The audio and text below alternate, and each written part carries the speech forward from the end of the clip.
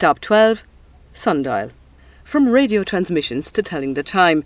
And this human sundial is not alone a wonderful way to learn about what time is, but it's also a fine design by local graphic artist Brian O'Connor.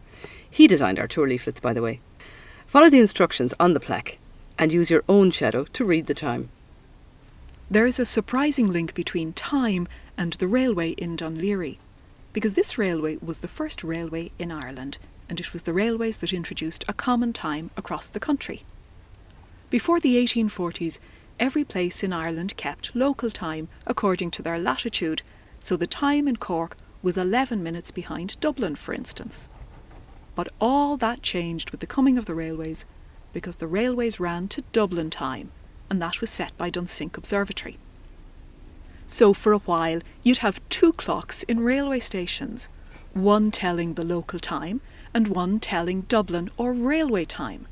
And the railway time was very precise because it was carried by the telegraph wires along the railway lines. Until eventually, in the 1840s, for simplicity, everyone switched to Dublin time or Dunsink time, which was still not Greenwich time. Dublin time was 25 minutes behind Greenwich because we're further west. And we didn't switch to Greenwich time until during the First World War as a wartime measure. The railway here in Dún Laoghaire was the first railway in Ireland. It was also the third railway ever built in the world, and it was the world's first suburban commuter railway.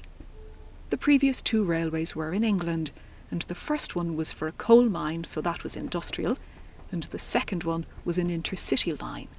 But the Dublin to Kingstown Railway, which ran from Westland Row to Kingstown as it was then called, was the first suburban line.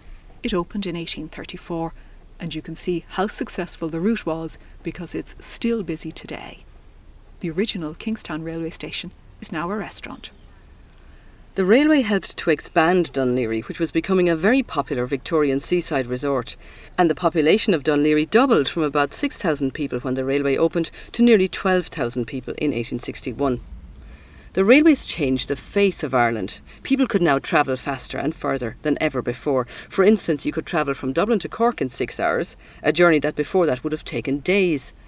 The railways also brought mass transport, especially with the sale of cheaper third-class tickets, and this helped to increase emigration and also to the growth of cities.